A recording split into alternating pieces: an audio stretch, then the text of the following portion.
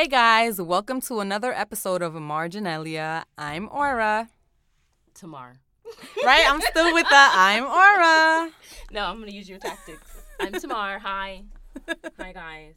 You see how lax it is in that seat? Yeah, it's very easy to just lean back and not, get all up in the mic in this chair. Right. But I'm going to try to do it. So, you guys, another week. Another almost week. down. We're recording a bit earlier this time. We'll still be dropping on Monday, but we have several projects that we are working on, and I need to go home to New York for the weekend. She's so leaving me. I know she ain't mad that I'm going. She gonna leave me though. She was gonna leave me anyway. She No. has company coming over for the weekend, so she's Don't good. stop it. I just said company.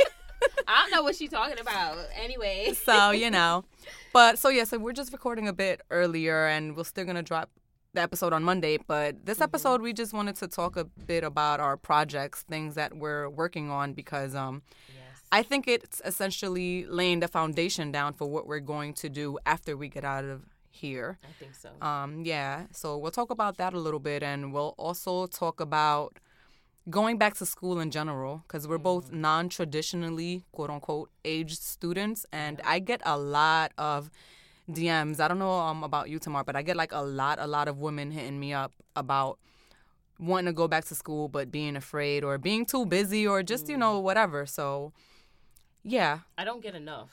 You don't get enough? I'm sure, I have followers who... I get a lot of responses like, oh, just want to let you... Like, if I reach out to people, and it's usually because it's, maybe a business-related thing, or I'm asking for a service or whatever. It's like, by the way, I just want to let you know, I've been really enjoying watching you develop. Yeah, exactly. And, it's always grow. that. So Yeah. it's a similar kind of thing, similar. yeah. I wish I was getting more questions like, hey, could you let me know more about the program you're in? And because I want... recruits. Same. But the crazy thing is a lot of women who reach out, they don't know that this program exists. True. And the program that we're talking about is the Ada Comstock Scholars Programs, which is for non-traditionally aged women. And we basically get a lot of grant money to be here at Smith. And I always Basically try to put tuition women. free. Yeah, basically tuition free. And, and in my case, even housing for my kids and I or whatever. I mean, there's a little bit of money that I'll have to put out, but and it is not comparable. Comparable. It's not comparable to what most people walk away in debt here, which is I feel like close to $100,000 if you're paying out of pocket. Right. Exactly. If not more. So it's So- $60,000 a year. Here. This is what I'm saying. I was Right? just about to say, to put it short, I've only been here for 5 semesters, so that's 2.5 years, and they've already given me a good probably $170,000 to just be here. For That's 2.5 wild. years. I didn't even think about it. Seriously, I always look at it, so we want to just talk a little bit more about going back to school in general, and I'm always willing to help women out. I'm just send me your college essay. I'll look it over. I read it. I'll whatever. So, but everyone has to do things at their own pace. Yeah. And when they're ready, because what I'm realizing is a lot of people see it as an impossible feat. And I guess we'll get into that when we get into our personal stories. But there are some obstacles I understand to going back to school or changing up your life. Girl, so I got get kicked that. out twice. BMCC kicked me Let's out just- twice. Let's get into the story. Yeah. Let's talk about this. BMCC kicked me out twice. I dropped out twice, and they kicked me out another 2 Yeah, times. and BMCC is Bronx. Borough of Manhattan. Ooh, Yeah. let me not start a beef. No, it's Because all the community colleges in CUNY are mad competitive, even though they don't even say it. But Borough of Manhattan Community College. Yes. Yeah.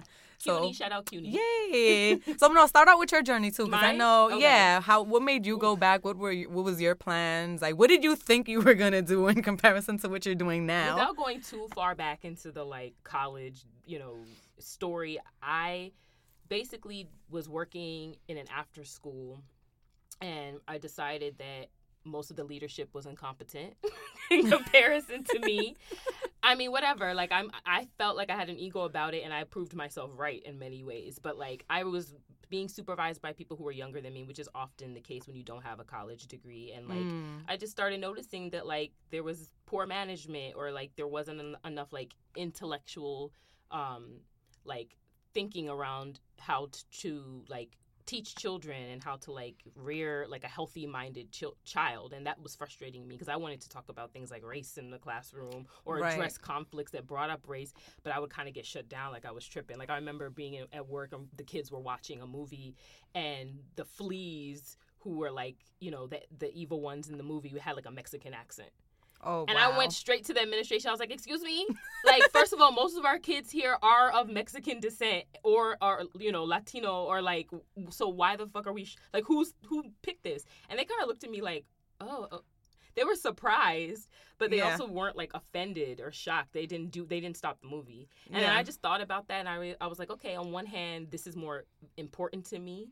And I can't expect them to see this the same way as that I see it. But on the other hand, like, I need to be in an environment where I can voice a complaint like this and it would be respected. Right. But what really ended up happening was I just was trying to find any way out of the pay rate that I was making.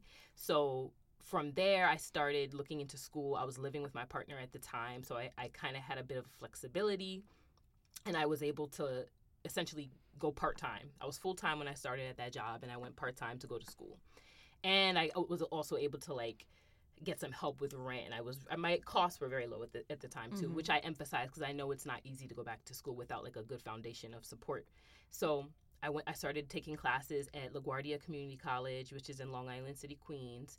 And I decided that I was going to do what I didn't get to do in high school, which was take art classes. I had always thought, you know, I was practicing photography for years at that point, but I had never had any formal training. So I was like, I'm going to use this opportunity to do what I really, really love because, one, I'll be able to keep my grades up, and two, I'll be doing something I love. So I went back as a fine arts major, and literally during that journey, like I started getting into these programs. One is called Streetwise Partners, where they basically give you a corporate mentor. I was working with these like, you know, mid-20s corporate kids in Midtown, and they were helping me shape my resume and do like elevator pitches.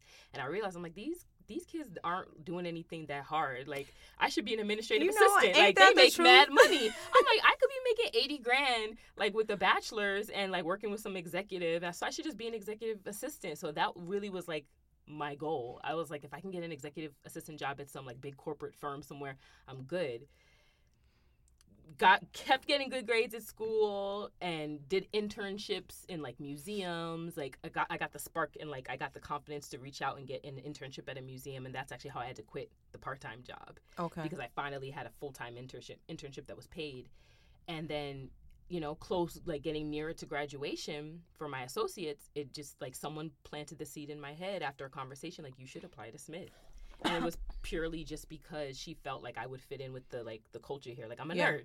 Right. I'm a nerd. You heard of Smith before? I had never heard of Smith. Okay. I had never, like, I Googled it. I was just like, never heard of this place. Right. And I'm like, an all-women's college? I'm not even going to lie. I didn't even know about an all-women's college. Like, I'm sure I knew they existed, but I didn't know of one. I didn't know of the Seven Sisters or any of that. None of that. I didn't, so. None of that. And what's crazy is, like, I had told myself it was going to be NYU. I was like, I'm going to go to NYU. That's my dream. My dream was always to go to NYU. But Smith made it undeniable. Like, there was no way for me to turn one from the financial aid money. And then when I came to visit the campus during, like, you know, it was just beautiful. You know, now being here, I have more opinions about the school. But yeah, it all happened just chance by chance, just from loving school and realizing like an administrative assistant job is cool, but I could also become an executive. And I could have an administrative assistant. And, like, Smith planted the seed, like, be a boss. I remember that conversation with you. You were just like, I went back to school thinking I wanted to be an executive assistant. Now I need an executive assistant. Exactly. Yes, bitch. Yes, exactly. So, yes. What so, about you? Yeah, we have similar paths. Mm-hmm.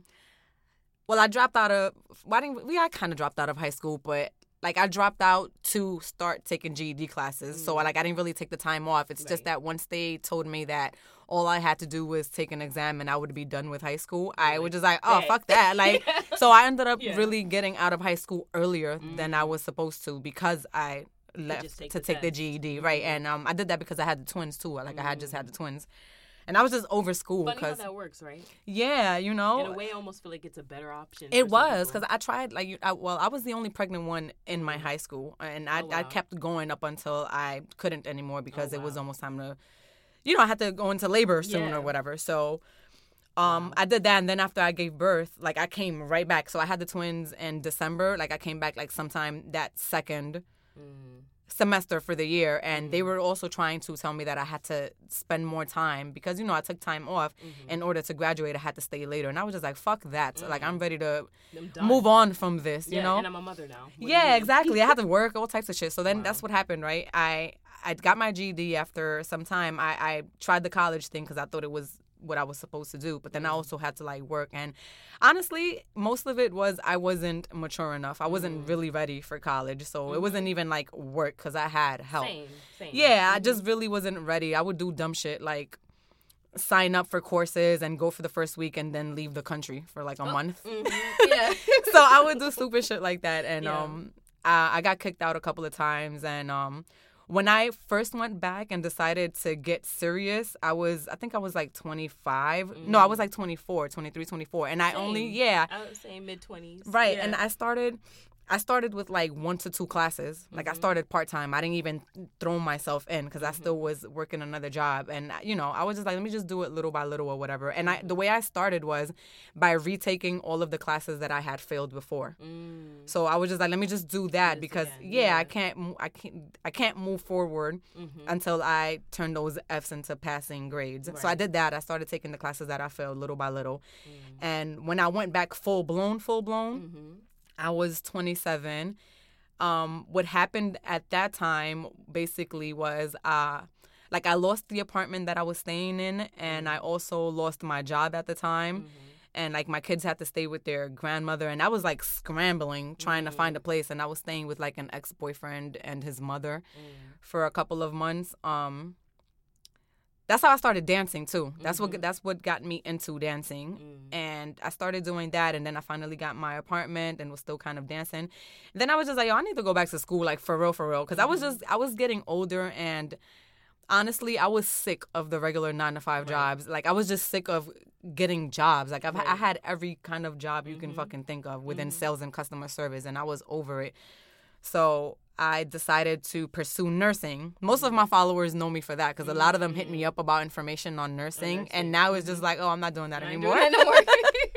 Change your plans. You know, again, Smith came into me because I mean, nursing is dope, but it's not something that I was passionate about. Like, I just really... It was just a steady, good job. Exactly. Yeah. It was a steady, good job with minimal schooling. And so, yeah, I started off doing that. And same thing, I kept getting good grades, and then Smith came around recruiting different people. And the thing is, with BMCC, with my school, the way they did it was they hosted like some luncheon thing, and it wasn't open to everyone. It was like, it was invite only by professors at BMCC. Wow. So no one knew. They didn't want just anybody coming in. Yeah, no one. I know, it was just like, what the fuck. So and shit. Yeah. Exactly. So, but 2 of my professors, my English professor and my Italian professor, they both hit me up on separate occasions. They both hit me up, and they both told them like, no, you know, she's a candidate. Right. So I went, and it was just funny because they were both just like, yeah, you go to this. Right. Yeah. So I was just like, okay, whatever.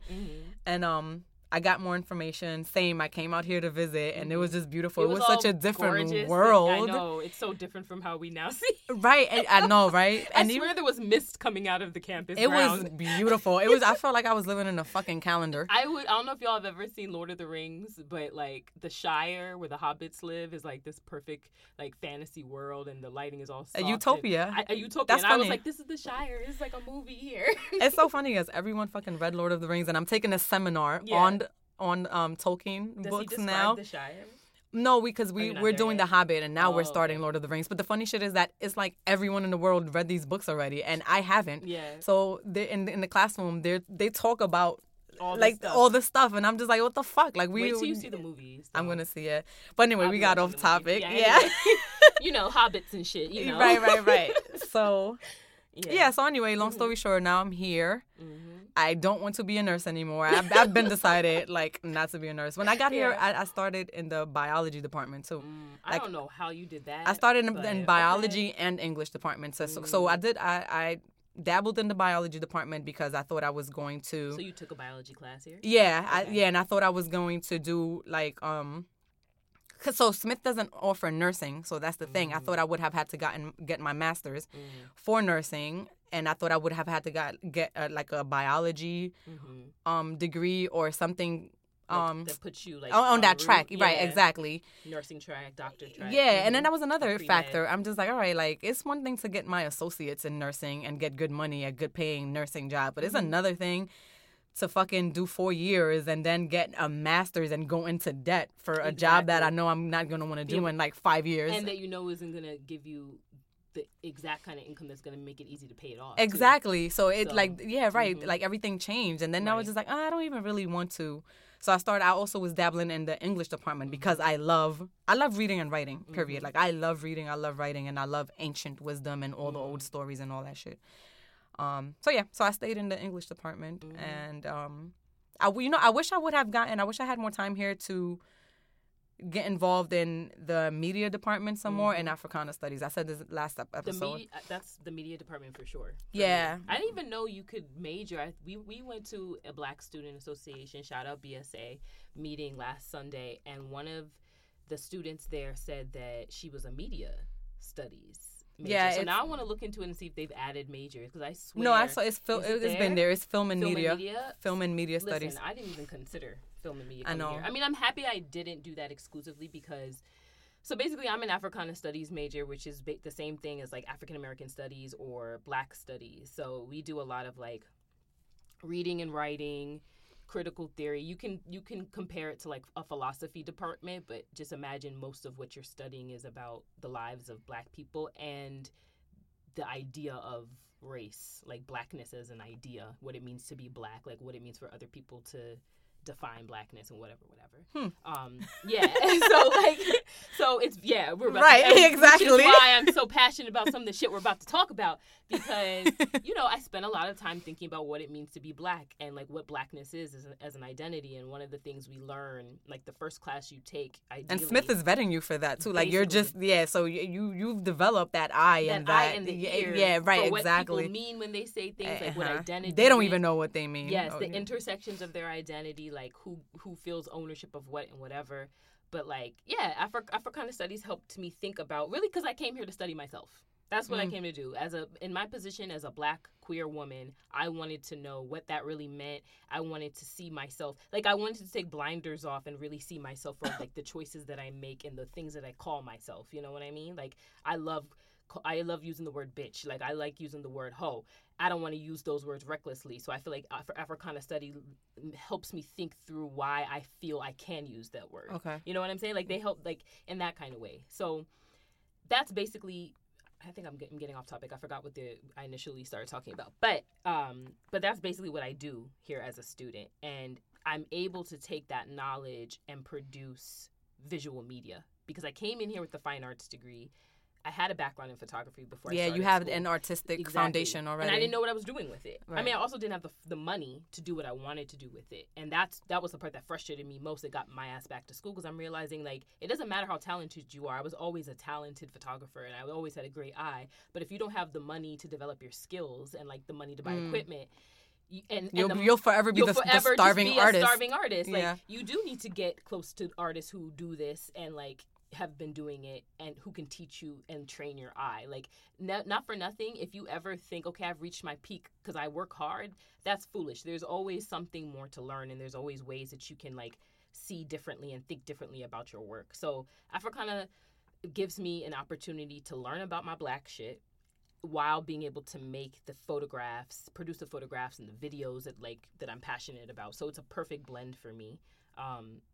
Yeah. See, and that's super dope. Like, I feel like I'm always complaining about the English department, which I'm not because I really love it. But it just did not have the space for that, like for creativity. Like there was, how in a lot of your projects you're able to hand in a creative project, right, or like a film project or whatever. Yeah.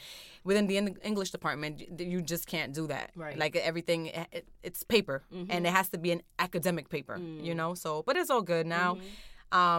This last semester, I'm experimenting a lot, so I guess we can get into the projects a bit. Do you want to start with yours? Yeah, so I'm currently taking an advanced production workshop, and basically we have to produce a 10-minute, give or take, short film by the end of the semester. I'm still fleshing out the ideas, but I already spoke with my professor, and like she's really excited about my topic of choice, which is sex work, and I'm going to focus on strippers. I honestly I wanted to just come busting out the gate and start with pornography, like with porno girls. I mean, I'm just waiting. Well, you know, and that's gonna be the next one, hopefully. Exactly, and but the other reason why I'm just like let me and ease myself into it. Right, More true. fuck them. Like I wanted to ease myself because this is my first little documentary short, and you know it's production takes a lot of work. Pre-production takes a lot of work. Post-production, so I didn't want to overwhelm myself and you know reaching out to certain sex workers. So I started with the stripper world. This up, by the way, because I was telling people on Facebook that I was going to have to explain my love for pornography and or porn stars, porn performers, and erotica. So I'm glad you're going this direction, so I can like add to this. Yes. So and it's like I told you. So all right. So for this assignment for my class, I'm going to start with strippers, simply because I have access to them. I have easier access than I do to porn stars or webcam girls or prostitutes or whatever, you know.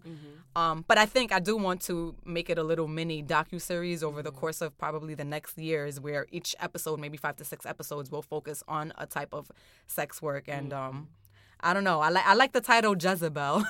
Jezebel, Black Women in Sex Work. So yeah. So that's what I'm working on right now. And the themes I'm centering are respectability politics.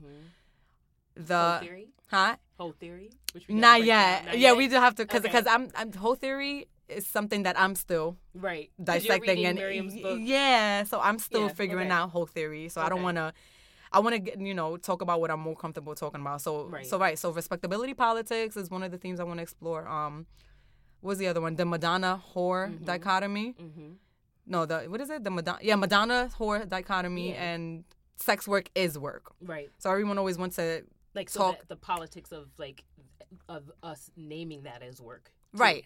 So because even me, so when I started dancing, when I started stripping and shit, I did start out of sort of financial necessity, but not even really, because I was receiving unemployment, and I could have gotten another job, but I didn't want to. I wanted to do that. And then even after I got my shit together, quote unquote, like I was still going to school, and by this time I had moved, like I found a better housing situation with my mom-in-law anyway. So she basically gave me free housing. She gave me free housing.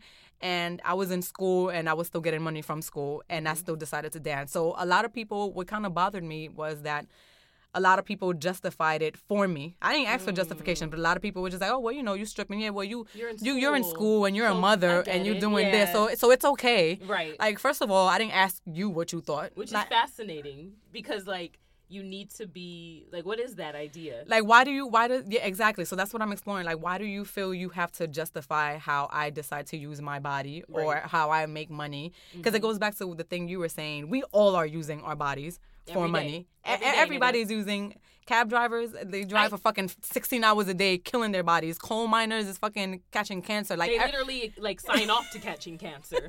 Like, I'll die for this coin. Everyone is using their bodies to... You become a weapon in the military. Like, literally... Like, to push this capitalist, to basically make someone else rich. Right. We're all using our bodies to make someone... That's now is moral outrage. So I want to talk about where that comes from, which is respectability politics is some of that. And then also the Puritans. This mad shit. It's going to be tough because I only have 10 minutes. I know. She said it's going to be a little longer, but she's dope, though. Shout out to Bernadine Mellis, because she's really... I can see you... Sorry. Well, go ahead. But she's working with me, though. She's just like, oh, this is... Like, she's giving me resources. And then I went to my other professor, I told you, Andrea Hairston. I fucking love her. She's amazing.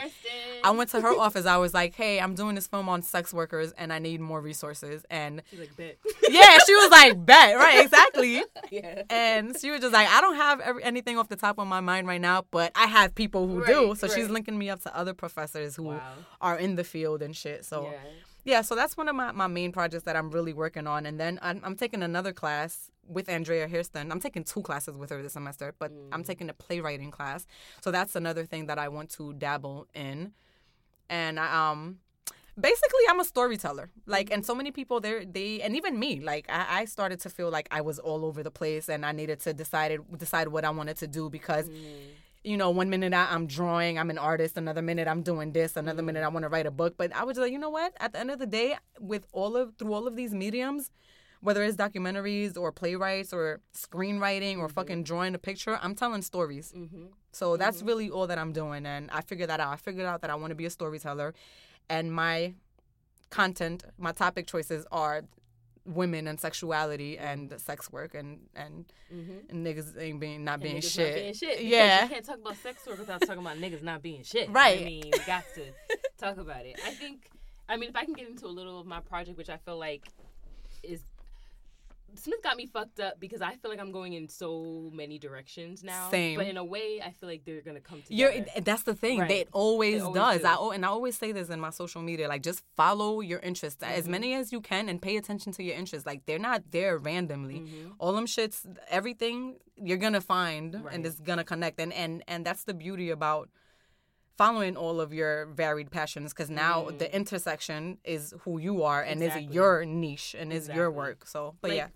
For instance, like, I'm interested in sex work as well. I'm interested in whole theory, which we can get into. I feel like we need an episode. I want my PhD in whole theory. If I continue on this academic track, please get a PhD in whole theory, so you can school these niggas. Shit, yo, bitch. Now that I know it's possible, thanks to you, I'm just like, yo, you really could. Now, listen, I just realized that I could get a degree. I found a professor who, and I'm actually going to read her text for my special studies. I should explain what I'm doing this semester. Let's get into that. So I'm taking a class. What am I taking? Because I haven't been to class. Oh, I'm taking a class on the Black Archive, which is helping me think about the ways we value certain information over others, right? That's essentially, to me, what we're thinking about. And, like, how certain narratives are erased. So, for, like, to talk about the life of a stripper would be digging into an archive or creating an archive. Like, or as literally building an archive on sex work that people can use for academic use, right? So, like, just like the book that you're reading on whole theory, like, is a part of the archive now. Yeah. So I'm thinking a lot about, in that class, the ways in which, like, Black women in particular are erased from the narrative. And so how do we reinsert our narratives? How do we create our own archives? Like, do we need to be a part of a master narrative or an archive? Or can we just have our own thing out here doing its own thing on its own? So I'm interested in that. That's the other class I'm taking that you put me on too. Yeah. Yeah. So there's that. And then I'm taking a photography class called Topics in Photography, thinking about kinship. So I'm thinking about the relationship. I'm using that class. We're reading Octavia Butler. We're reading her book, Kindred. And I'm thinking about the ways in which we establish kinship within, like, the Black women's communities, like women of color communities, period. Like, what is it that makes us feel akin to each other, that makes us feel connected to each other? And a lot of that, to me, is like a way to think about erotica, because for that class, because it's photography, I get to produce photos. So my first photo project was really just like having two Black femmes show tenderness and, like, vulnerability towards each other without the context of what they are to each other. So you don't know if they're, like, sisters, you don't know if they're lovers, but, like, thinking about, like, Black women's, like, you know, emotions and tenderness and the ways we show affection to each other and establish, like, a community with each other through touch. And then to push it further, I have a special studies where I'm studying Black women's spirituality. Like, what ways do Black women, historically, how have we learned to use plant medicine, you know, and this is the Black Girl Magic and this, that and we this were talking is the Black about. Girl Magic class, yeah. Which was, so it's just like looking at the ways in which Black women, because we don't have the resources or we're excluded, have found ways to heal our communities, to take care of ourselves. Like, how have we grown our own gardens in, like, desolate places? You know, like, how have we healed each other? How have we approached mental health? You know, without resources to see therapists, or without the desire to see a racist therapist who's going to diminish you to some pathological thing versus, like, understanding the complexity of your life, right? So I'm thinking about all of those things, but because it's a class and I can't do everything, I'm really just going to be marking, like, okay, well, here is a voodoo practitioner who was healing in this community, or a hoodoo practitioner, or this conjure woman was someone people went to and paid to, like, throw off bad spirits. Like, any type of, like, if it's esoteric, if it's weird, but it has to do with, like, power and wellness, I'm trying to study that through the lives of Black women. And really and how I'm all tying this back to my visual art stuff is, like, I'm interested in, like, the cosmological power of Black women. Like, when I think Black women are hypersexualized, right? Like, our bodies are always seen as sexual in some capacity because, like, what was our purpose? To breed more slaves and to be a toy to the master. And I just mean this within, like, the African American context. So I'm thinking about the ways that, like, Black women, and this is sort of what you're doing too. Mm-hmm. I'm thinking about the ways that Black women use that as a power. And I'm thinking about the pleasure that Black women take in that power versus the exploitation. Exactly. And I feel like where you are is, like, you are looking at concrete examples of this in life. And I'm thinking about, like, okay, what is this stripper's inner life? Right. And, like, how do I photograph her at home in a garden and with a partner and with a sex partner? I'm actually trying to incorporate that too with B-rolls. So, you know, it's, oh my God, so many layers. Which is why we've been talking about this. And I told Oral, like, I'm interested in filming this because from a photographer's lens, I want to see what a stripper looks like putting on her makeup. I want to see her emotion and, like, how she interacts versus just, like, labeling her a stripper and taking away all her I want to catch, like, I want to like go through their household and maybe catch a note on the refrigerator, call mom, how to like just that's what I really want to you know, it's a lot that I want to do. Have you ever heard of because you were just saying something, maybe you should read this book, Tituba Black, what is it, Black Witch of Salem? No. So I read it. Yeah. Put me on. No, I have it. Oh, no, I don't have it. Actually, I sent it to my friend in jail. Black Witch in Salem. Yeah, Tituba, Black Witch in Salem. So I read it in my Nathaniel Hawthorne seminar last semester. But it was good. But she was an actual person, but they sort of fictionalized her story because like you said, they erase her. They erased a lot of reality. Black women. So yeah, so the author, I forgot her first name, but her last name is Conte. She basically just had to piece together what she did have from her life. Sorry. People are. Oh shit. What is it? A group text? Rahma, stop. Shout out Rahma. Yeah. So basically, but that's and it takes place in Boston during the witch trials and all that shit. But she was like I didn't even know the only she was the only Black witch that they kind of and the book is really good. And I wish I did have it, but like I said, I loaned it to my friend in jail. So yeah, and honestly, people don't often see the connection between the witch and like sex work. But she connects both of them. Are you serious? She well, not sex work, but sex period. She's just on some. White people, y'all just don't fucking get this shit, and y'all think I'm a witch because I'm using my, you know. And then she does do in the book, because it's fiction. She like hops back and forth between, I guess, good and evil magic whenever she wants to or whatever. But so you know, in that time, sex was just like super frowned upon and all that shit or whatever. Your and then she were too much. Yeah, she was just on some like sex is spiritual, sex is magic, and you know what? She did a lot for the dick. Speaking of for the dick challenge, she fucked a lot. She whatever. Black magic for the dick. Shit. Yeah, you know, she fucking gave up her whole position in life for the dick. Anyway, you read it. You should get it, or I'll get it for you. No, but there's a connection between, because if what I have looked at, like I looked at the burning years in Europe, and there was a period where like niggas were getting killed left and right, women primarily, for being called out as witches. And you could get called out as a witch literally if you cursed your neighbor. If I was like, fuck you, I hope your whole livestock dies, you could get burned at the stake. Yeah, no, it was fucking insane. Exactly. But really what's important about that moment is not that they had the power to kill you, but that they threatened your power. They threatened the power dynamic there. And the idea that a woman could have the possible power to curse you is such a threatening idea. Yeah. Like, what if she can kill all my livestock? Obviously, she's not going to, like, snap her fingers and they're going to die, but she could poison your livestock. So it really is about, like, subverting the practical power that women have to control their environment unseen. Like, yes, you can be a man and at the top invisible, and you can be a woman poisoning niggas and chopping or killing something for your benefit. You know what I'm saying? And that's going to be labeled evil, but is it evil? Like, is it evil if you're using it as a tool for liberation? Yeah, like, there was a lot of that in the English and a lot of the English shit that I read, or mostly Greek, like the Greek and Roman shit. That you have to watch out for your wives; they'll poison you and this shit like that. Like, you know, a woman, when she kills you, it's always in some sneaky way. Yeah. Like, well, why? Because we never were able to use overt displays of violence. Right. You know what I'm saying? We didn't have the tools to do it, if anything. So, like, it's interesting, and it's interesting to notice that, like, in Europe, it was after the Black Plague. asking me to give dates, but that disease that killed out all those motherfuckers because they weren't bathing or whatever. It was after that women took up more roles that men took up, because employment, you need to feed, people were dying, and that's where men, you see, like, legally they started making these laws like, wait, no, these women they're too independent now, like, they're threatening our power, and they think they can live alone now as even witches. in that, do you know, like, during all of the world wars and like women held it down, but you don't see any of that in history, and it only makes sense because while all of the men were away fighting, there were only old people, women, and children left. So who you think held it down? Like, women held, like, in Germany, like, the museum had some art exhibit, and I forgot her name, but she was dope. And Kathy Kollwitz? I think her son Peter and her husband. No, I'm Peter. Thinking of something else. Maybe. I'm thinking about the artist that was drawing people like in black Germany dying. Yeah, it is her. Kathy Kollwitz. She was dying. She's not dying.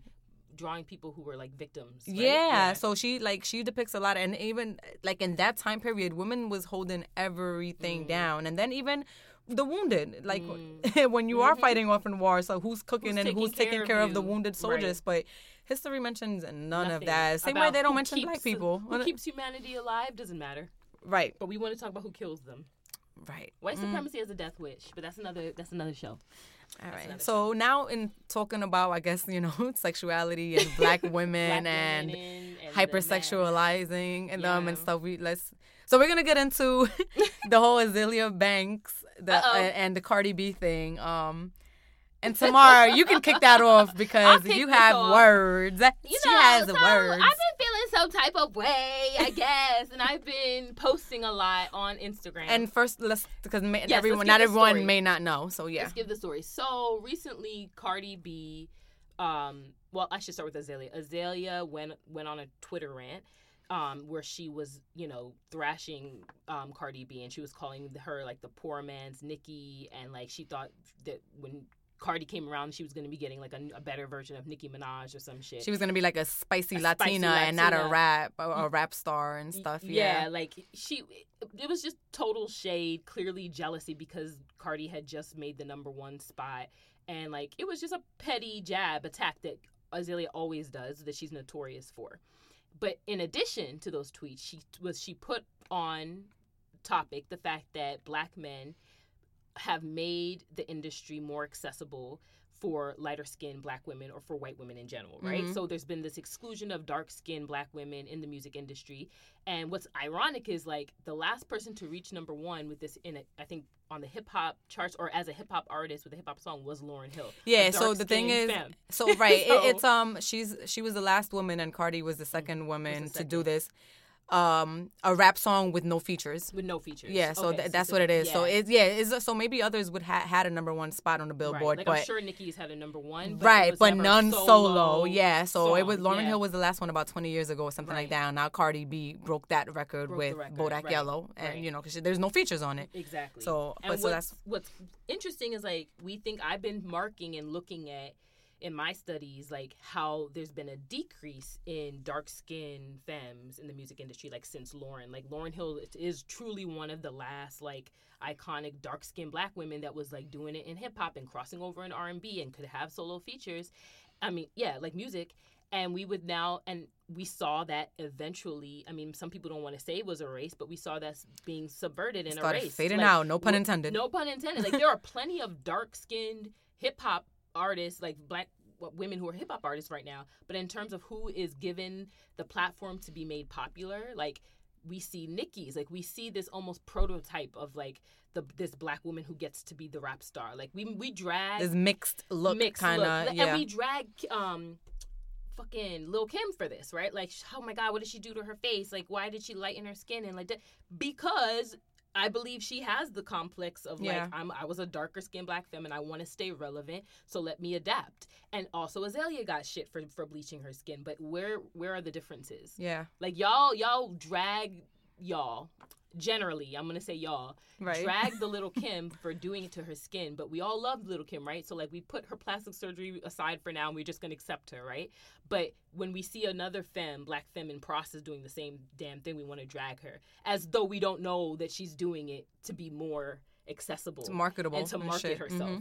So, Azealia has a lot of reason to be an angry person. I am not speaking to her mental health. I'm not speaking to whether it's right or wrong, whether she has these tactics. But there is a hypocrisy. People love to drag her for having these outbursts and for having these attacks. And it is never on the same level that they'll drag a black male counterpart. You can literally go off saying, I want to rape these bitches and drag them through the field. And y'all are going to be like, well, are we going to the concert, though? Like, Young Thug had a moment in an airport where he was, I think, bragging on them for being black. He literally was like talking shit. Yeah. And there was like a thing French where, Montana too. All of them. Wasn't it? Much, French Montana called someone a nappy-headed little black bitch or something. Young Thug couldn't get his way at an airport, so called them black bitches. I went to a Young Thug show over the summer. Oh, so I'm called like there is just a hypocrisy. People, but I also went to an Azalea Banks show because I'm a fair ass bitch. You know what I'm saying? Like, I take Young Thug for his artistry and I fuck with it. I take Azalea for her artistry and I fuck with it. Azalea's point that as a black woman, she's not even given the audience to at least have her music heard in addition to her being problematic is a valid fucking argument. But people want to make it about, well, she's being treated this way because she doesn't behave. Niggas never behave. You don't have to behave as a man. Right. But what we're really saying is that as a black femme, we need to abide. We need to be, you know, easily digestible. You got to be like Nicki. You got to be able to market yourself and be a little hood, but don't be too hood. Mm-hmm. Also, don't be too black. Respectabilities. Again, that shit is everywhere. White people need to be at ease with you, right? And Azalea Banks is never going to be the type of person where white people are just going to take her down unless they make her this exoticized, fetishized thing, which they did. If you all remember, Azalea was, when she came out popping and people didn't really hear much pushback from her or hear her pop off yet, she was getting, you know, I think she did a campaign with Alexander Wang. She was in fashion magazines. Like, she was being positioned as this little exotic darling. And then she fell off. And I think it was really too easy to say that it was because of her attacks. I think it's very explicitly the fact that she's attacking, but she's attacking as a dark-skinned black woman.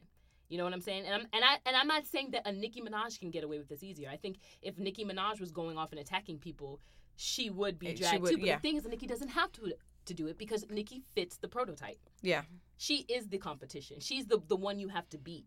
So she's in the top spot, and she has nothing to really be mad about. Well, quote. Yeah. Other than haters, right? Yeah. Other than haters. And the same thing is for Cardi B. And I'm also not going to sit here and cape for Cardi B and her violent ass ways and the ways that she drags women. I don't know who Cardi B is popping off on when she goes off on women, but it's a woman.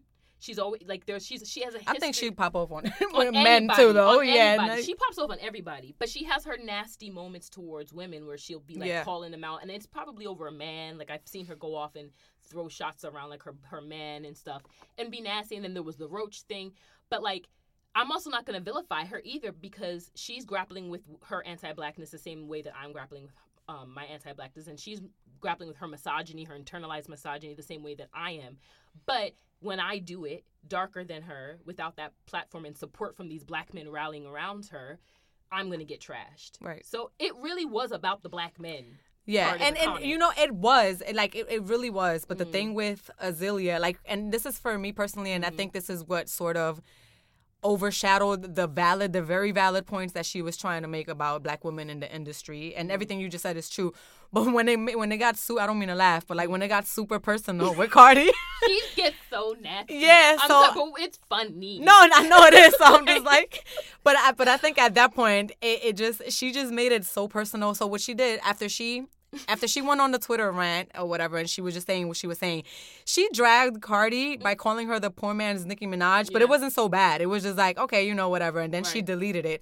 So what Cardi did, Cardi countered back with a video of Azalea, and this is the show that we were at. Yeah. That's what she said. So she countered back with a video of Azalea, like dancing and getting crazy to Bodak Yellow, singing along and everything. At her sold out New York show. So Cardi, the caption was just like, it was just like, this is why Bodak Yellow went #1, because even the haters can't help it. Back, by the way. Yeah, and it was classy because she was just like, oh, okay, whatever. And then she just left it alone. Because we know Cardi is the type of person who was probably being like, that dumb bitch. Like, who knows what she was saying behind Cardi want to fight now. She would have. Cardi just want to fight. Exactly. I'm sure she just, you know, but anyway. Exactly. So Azalea went on another rant on her IG stories. You listened to it, right? Yeah, and this is the first one that I had, and when I first heard it, I was just like, what the fuck she's so mad about? Because I didn't have the context, the Twitter context. Yeah.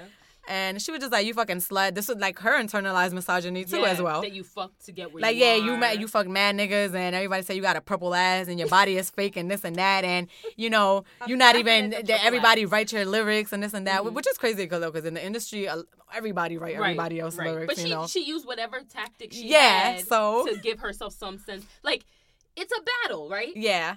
And the thing is, like, people want to control the nastiness only when she's doing, like, it's a fucking battle. My thing is, it's a battle, but but you know what? You are who you are, so I can't say I just wish she would have done it this way because, you know, now everyone forgot about the valid points that you made, and they're important. Right. So that, like, to me personally, I was just like, damn, you made some really important valids. Because not for nothing, like, I don't want to say I love Cardi. Like, I like her song. I only know her two mainstream songs that drop. But then the same with Azealia Banks. I only know 212. Yeah.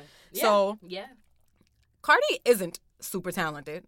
Like, she's not super talented. Yeah. Cardi has personality. She has a really good energy, like, on stage and off stage. And everyone fucks with her because she owns up to who she is and her fucks up or whatever. She got a little, like, hard flow. Yeah. I like the way she says her shit flow is, sometimes. but I mean, like, lyrically. Like in Bodak Yellow specifically. Yeah, exactly, because we don't even know. Yeah. And then she has a really good rags to riches story. Definitely. Everybody Underdog loves a good story for sure. underdog story, right? Yes. Everyone loves the underdog, right? Yes. So until they win. right, exactly, right? With Yeah. that being said, that's me personally, I feel that's why she made number one.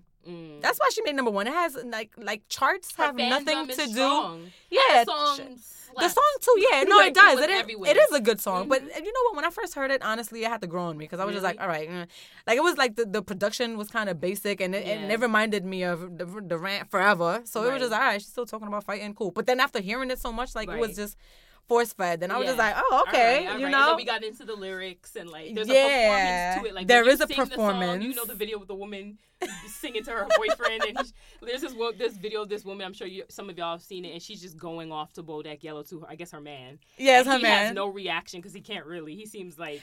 It's funny though because there's a video post of that and he was bothering her with a different song though. Yeah, but they're just a couple that they do this kind of thing. So it was funny. Drunk as fuck too. Yeah.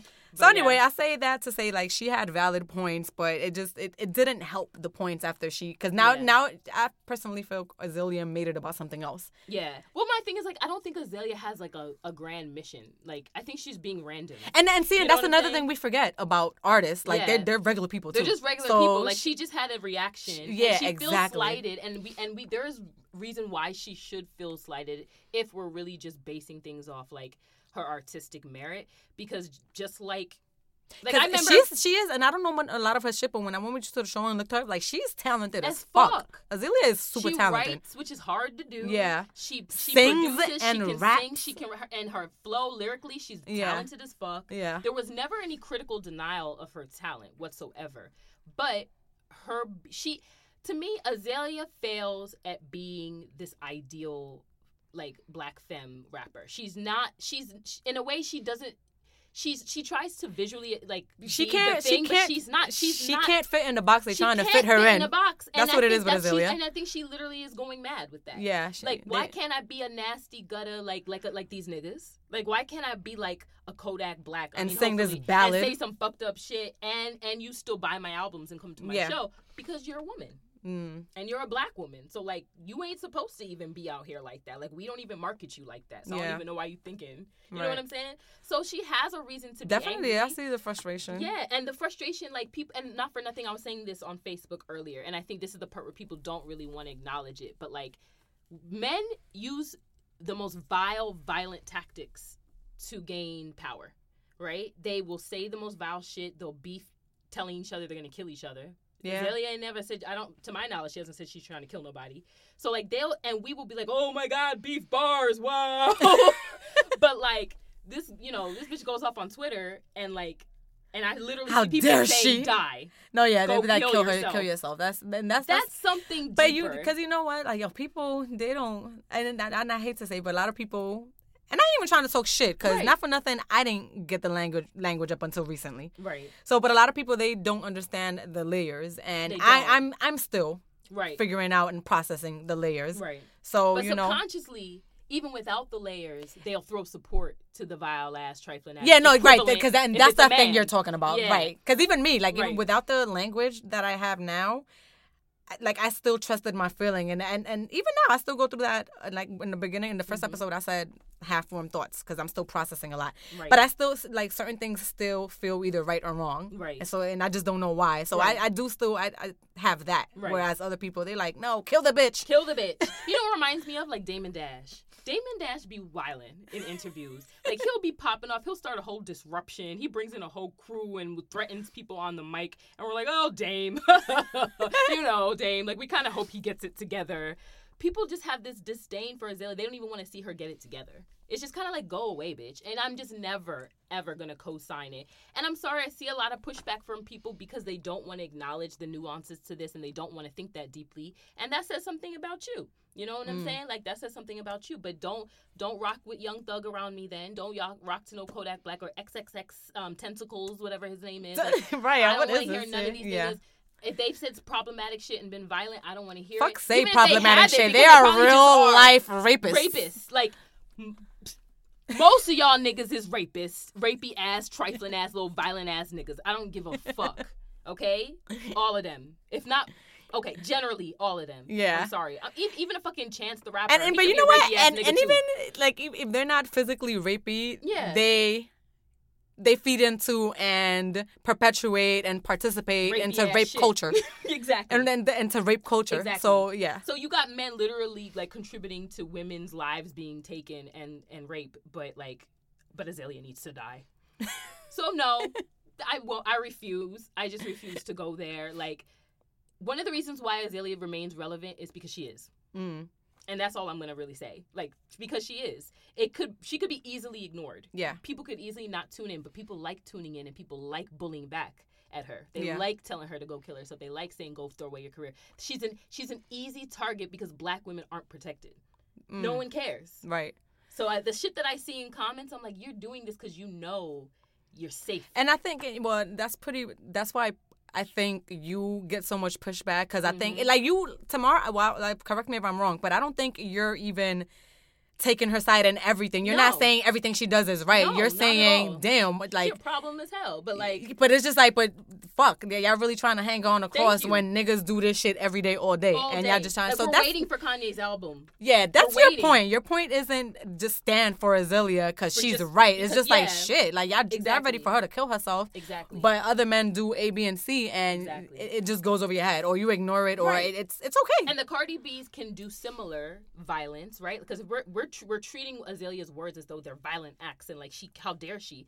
Cardi B's can do similar acts of violence, but be given a pass to grow and still be given a shot to perform at the show.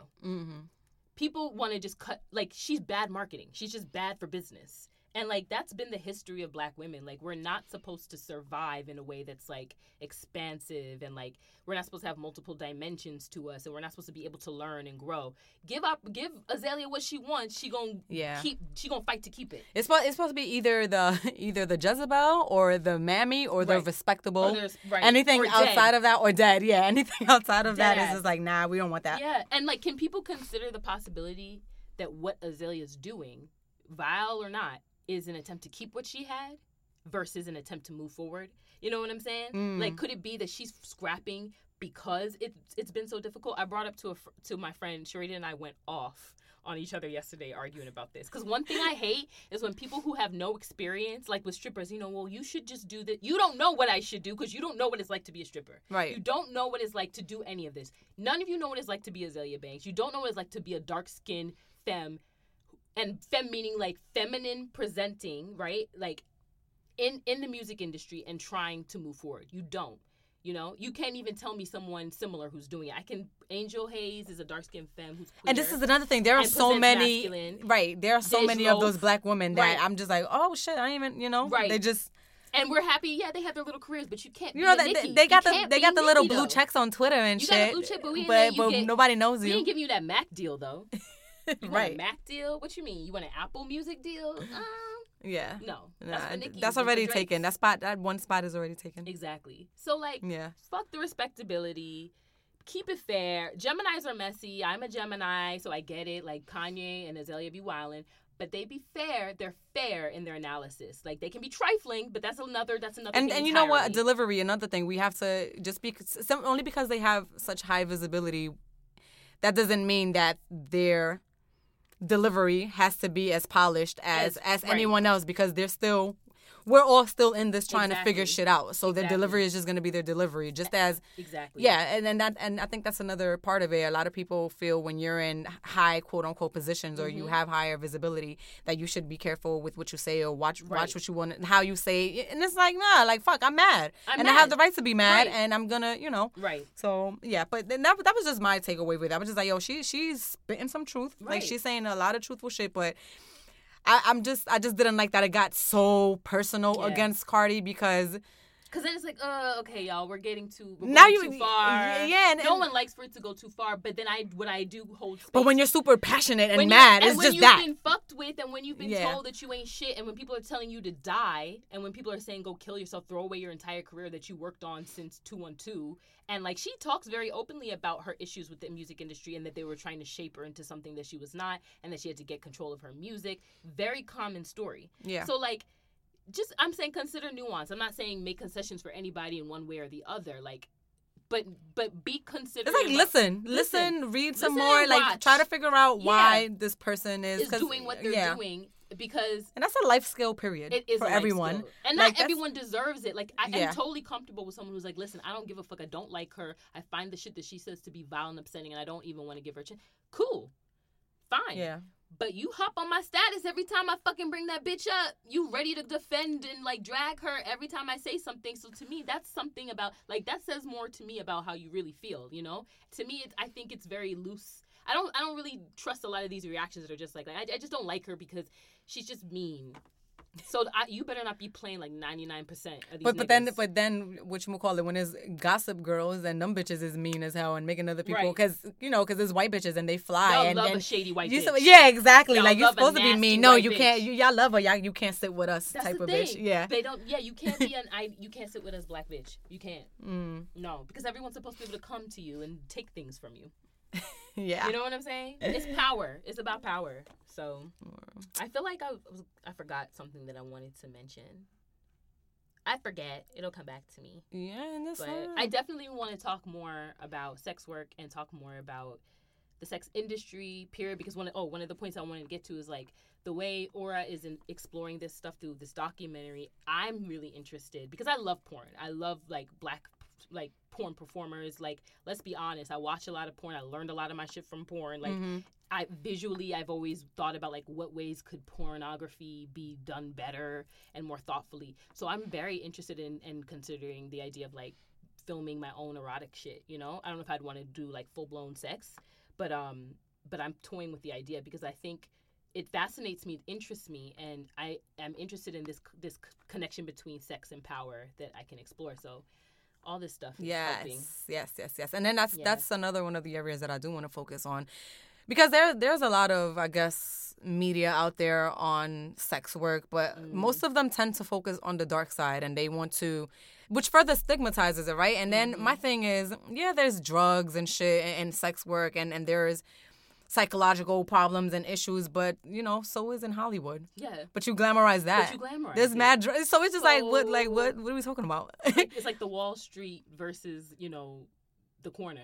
Yeah, exactly. Like, so what's the difference, really? Like, and who?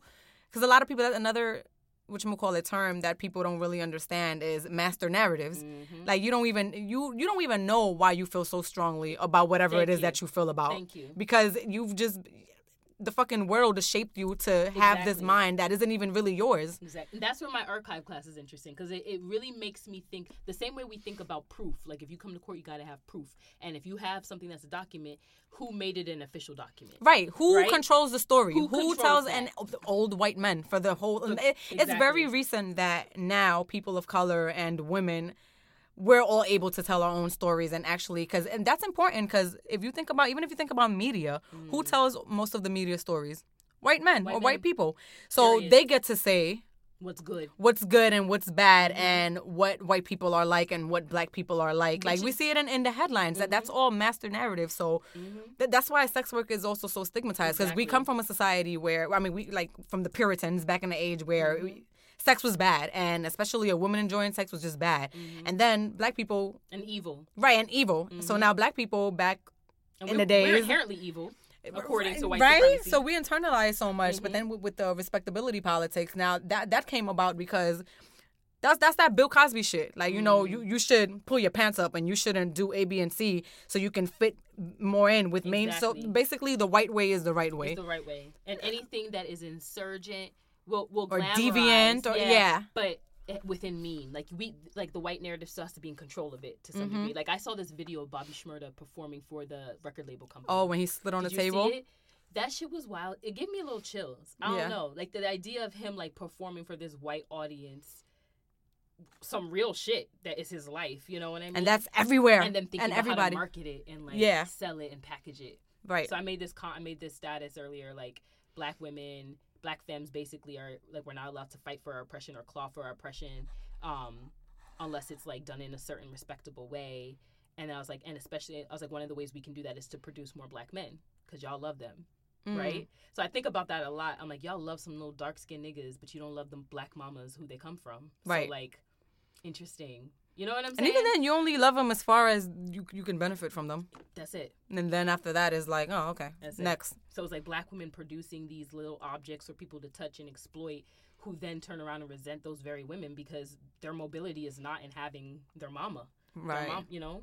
So, like, it's that's a lot. Layers. But I guess, that's one of the, with my documentary project, or with my mini documentary project, that's, like, I'm not jumping, I'm not trying to change everyone's mind, not yet anyway. Like, I'm trying to at least spark a conversation, or at least get a couple of people to start thinking differently. Like, damn, I never thought about it. Why is it a problem? Or why that, you know what, she got a point. That's kind of like, I just want people to think more and just stop accepting absolute truths that are force-fed to you. Right. And to think more about your discomfort. Why is something bothering you, irritating you? Is it just because it is a bad thing? Is it black and white? Unpack that. Or exactly. Is it triggering things and making you question things that are uncomfortable? Like, it's important. So, yeah. I like to say everybody has a role in this society. Even the messy ones have a purpose. They do something. So.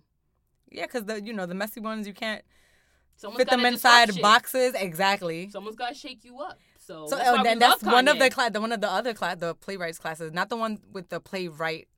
I never know if it's playwrights writing or playwriting or just writing playwrights.